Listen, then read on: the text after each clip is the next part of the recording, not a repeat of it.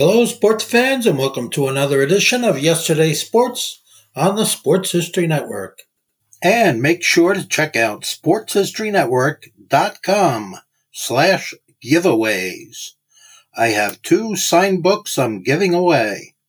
One is titled No Nonsense Old School Weight Training, and the other is Reliving 1970s Old School Football. This is Jeremy McFarland for the Sports History Network and for the Football is Family podcast. One of the best things about hosting a football sports podcast is the fact that I get to read a book about a topic, a person, or an event, and then get to talk to that author about the book that he or she wrote. Today's episode is no different. Today we talk to John Eisenberg, who has written several books about different aspects of sports history.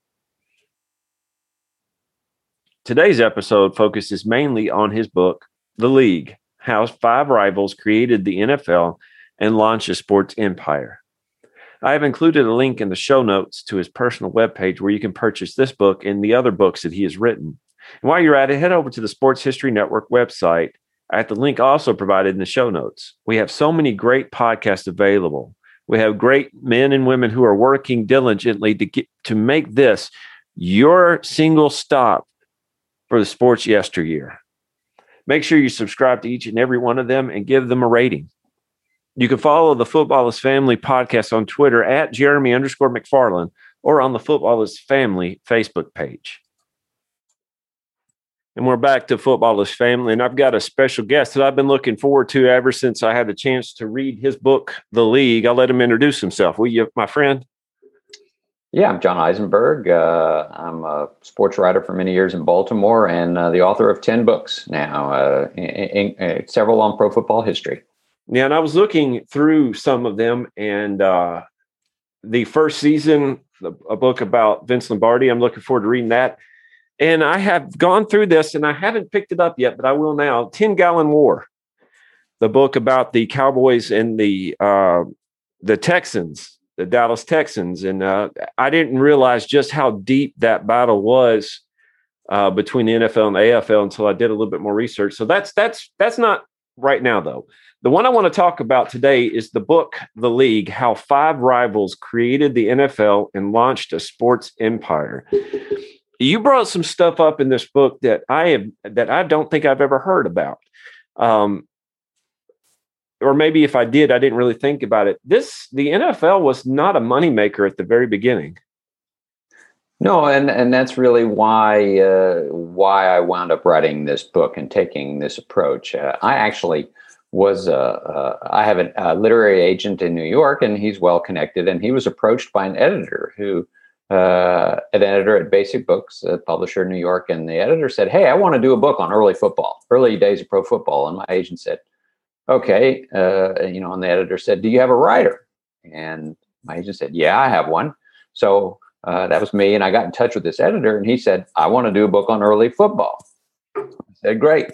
And then he said, "So tell me what the story is." And that threw me a little bit. I haven't had that. It was like it was up to me. Okay, what is the story here? And the more I thought about it, the more I realized what the story was. I mean, books have been written about Red Grange and a lot of the great football players, Bronco Nagurski from that era. I thought that ground had been covered. But what had not been covered really was, as you pointed out, the NFL in the first years was basically a failure. It was a failure for a number of years. And so how did we get from there, where teams are folding and there's no money on the table, to where we are now, which is $15 billion in annual revenues or whatever it is? So I set out to tell that story and focused on the owners who really carried the league through those early years when it was a failing enterprise, pretty much. How did they sort of turn it around, save it in those tough years, and then turn it around and set it in the right direction? That's the story. You did, and I like how you weave the book together. You dealt with five people, and I don't think I'm giving away the book if I mention these people: Tim Mara, George Halas, George Preston Marshall, Art Rooney, and Burt Bell. And you basically gave them their own chapters, but you weaved them together in a beautiful way. And I was very impressed with how you would take one topic and you would talk about them. He said, well, these guys are still here over here, and they're all working together to move the NFL. One of the stories that I enjoyed, I guess I shouldn't have enjoyed it because I know it wasn't good for them, but I guess it worked out, is how George Halas had to finagle a lot of people to keep his team going. Oh boy, did he ever have to finagle? Yes, I mean the real point in NFL history. I mean the 1920s. The league was started in 1920. The first decade, it was franchises coming and going and weird scheduling and no playoffs, and they were just sort of making it up as they went along. And it was just a sort of a nothing enterprise. And then where it really struggled and barely made it was once the Depression hit. Yes. And stock market crashed, and there was just no money, no fans, anything. How they keep going. So George Halas, that was probably the most amazing thing I found out in my research for this book. But there was a year where it came to an end, and he told players, Red Grange and Bronco Nagurski, some of the most famous players in NFL history, he gave them IOUs instead of salary because they didn't have the money to give them. And it was Halas's grandson who told me this story, who now runs the Bears, George McCaskey. And he said, the amazing part about that story is they took the IOUs. These guys said, okay, all right, we think, and they came back to play. And it's like, well, okay, maybe this guy in the long run is going to figure it out. It was a real show of faith. And so, but he, it was the difference between making it and not making it at one point was like the money he was getting from the ads and the program. And it wasn't a lot of money. There was just no money on the table. And Halas was just scrimping and saving everything he could to get through. But he didn't come from, he was working class roots. Mm-hmm. Some of these other guys were a little richer. He was not. So he was really working hard to keep it going. Well, what got me is he was borrowing from his children's college fund. Yes, and his daughter told me that story. I think she's okay now. Yeah, she's doing all right. The Bears have Virginia McCaskey, Halas's daughter. She's 90. She's in her mid 90s. I think she owns the Chicago Bears. They're worth $3 billion or whatever it is. So that several thousand that she gave her dad out of her college fund, I think worked out okay. It did. Tim Mara, I didn't realize, and I'm glad you brought that up. He made a lot of money from horses. Yeah, oh, absolutely. Horse racing was very big in the 20s and much more popular than pro football, more popular than just about anything except Major League Baseball, probably. He was a bookie. I mean, can you imagine today? Of course, it's all changed now. The NFL is embracing gambling, but for many, many years, they were worried about that. But Tim Mara, he was a legal bookmaker in New York City. This is the years before where you go to the racetrack, before it was all computerized. We're really, getting into horse racing history here, but it used to be you'd walk in and everybody had a bookie. There was a row of them, and you would put your money with a guy and bet odds. He did that at the New York tracks and did it very well and made a lot of money. And they were kind of celebrities. It was in the newspapers and everything. And now, did Art Rooney? Big? I'm sorry. Oh no, go ahead. I'm sorry. No, he was big into that, and it funded a very nice lifestyle for him. Well, did Art Rooney have something to do with that as well? Well, Art Rooney was a gambler, flat out gambler. The guy that started the Pittsburgh Steelers was probably one of the best horse players in the history of the United States. Many years later, when the Steelers were good and he was an old man winning Super Bowls, people they'd show the camera on him. He had a cigar, and it was kind of cute, and he was a very genial sportsman. But back in the day, that guy could make money at the betting window. He never worked a day in his life.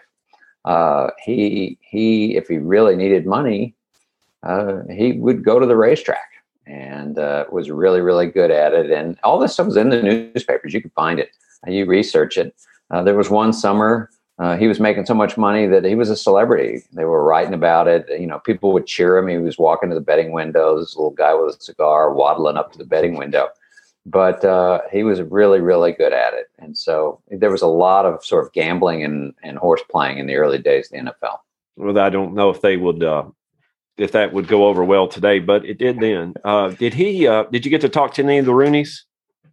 Yes, I did. I spoke actually to the late Dan Rooney before he passed away. I went to their training camp one day and had a nice visit with him and Art Jr., who's still alive and is a key figure in the history of the team more after the years that I'm writing about. I mean, he became a scout, and he was a tremendous scout. When the Steelers started winning Super Bowls with a lot of those African-American players, and a lot of them from small colleges or historically black colleges, Art Rooney Jr. did a lot of the scouting. And it's an amazing story in itself. But he's a great raconteur, and so I did speak to both those Rooneys. That's just hearing the names come up. It's one of the guys that I didn't know about was George Marshall. I don't know if you'll have to read the stories to see. He wasn't the best person you'll ever meet in your life, but I didn't realize he made his money off of laundromats. Yeah, well, not laundromats so much as it would be the 1920s version of dry cleaning. People would take in, and it was all over Washington. He had a chain of them. You bring in your clothes, and of course, Washington was a government town then, as it is now, and so there's a lot of people living in apartments, and they needed somewhere to get their clothes cleaned, and he just found a niche. And he made a lot of money in that business. And no, he was not the greatest guy ever. He's probably the biggest racist in the history of the NFL. I mean, they went 12 years without having an African-American player in the league, from 34 to 40 through 45. And that was probably his doing for the most part. He was very influential. And, he didn't integrate the Redskins until the 1960s. Oh, so an amazing figure. However, also, I mean, every day I wrote this book, I thanked whomever, the literary gods, for George Marshall as a character, because he's fascinating. Because not only that's the bad side of him, the good side of him was he was hugely influential in the history of the league in terms of making it more interesting, exciting product, the forward pass, playoffs. He basically invented the playoffs. Yes. Did all sorts of things. So just a tremendous figure, really, really interesting guy. Now, one of the stories, I want to see if I can get the names right. I think it was Halas and Marshall ended up getting almost into a fight in the middle of the field one time. Is that the two I'm thinking of? Yeah. And that Halas's wife was getting on to Marshall, and he said, "Don't talk to him don't talk about him that way. He's my best friend." He's my best friend, and they'd almost just gotten in a fight. I love that story. It was during the 1937 championship game. Just a crazy story. There was the roughest guy on the field was playing without a helmet, still doing that in 1937, and he slammed into some guy in the sidelines, and they started a brawl, and benches emptied, and that's Halas and Marshall end up jaw to jaw. Their teams are playing. This is a championship game. They're playing for the championship. And ultimately, we're separated and cooler heads prevailed, as they always say. But they were best friends. And to me, that story really illustrates the nut of what I was trying to get to, which was these guys were rivals on the field. They fought each other for championships. They would try to screw each other any way they could. However, they were partners too. They were business partners in the business of pro football, and they understood that mattered more than anything. If they weren't partners, this whole thing was going to go down. So they made many, many decisions along the way that not in the heat of the moment, not on the field during a championship game. They made many decisions that were for the greater good instead of their own best interest. And that is really the way that they grew the sport from the failure of the 1920s into the success that it became. Now, and I get you for a couple more minutes, Mr. John. Thank you for your time today. One of the stories that I really enjoyed from your book is how the Bears actually saved the Giants, and it was with I believe it was with Red Grange. Oh well, yes. You're going back to the 1920s there. Yes. Yeah. The first year of the New York Giants, Tim Mara started them. He bought them for $500 and started them. He didn't really know anything about football, wasn't even that interested in it, but he started it, he thought, well, maybe my kids will like it or something. And they were running out of money and didn't have a lot of fans, and pro football was barely making it. And then Red Grange, who was the most famous player in that era, he turned pro after his final year at Illinois, fall of 1925, and the Bears signed him. And they went on a barnstorming tour, very, very famous. They just went around the country. They realized that there was a hunger to see Red Grange. And so they went around the country playing teams, other teams, selling a lot of tickets. And, it sort of introduced pro football really to America. And when they came to New York, 70,000 people showed up to watch him at Yankee Stadium. So 70,000 people was twice as many as they'd had for every game, total for the season. Just suddenly, and they made a lot of money, and that allowed the Giants to continue. And so, it was a real stroke of genius by the Bears and Halas to get Grange under contract and then go around the country with him and show everybody what pro football was all about. Can you imagine what it would have been like in the NFL without the Giants? Oh my goodness. The Giants, I'm a fan, and I've been a sports writer many years and a fan. And this was the first time I really dug into the early history of the NFL. And I was fascinated by it. The impact of the Giants, as you said, just tremendous. They were like the first team to draw fans, like 1930. Suddenly people are coming to see the New York Giants in a baseball town, New York. Yes. And so, they're just hugely important in the history of the league. And all these teams are, the Bears also, goes without saying, they were there for the origin of the league, the only ones. And so, those two teams really, really carried it through the first two decades. Now, I always, the Steelers, their name were not the Steelers at the very beginning. Right.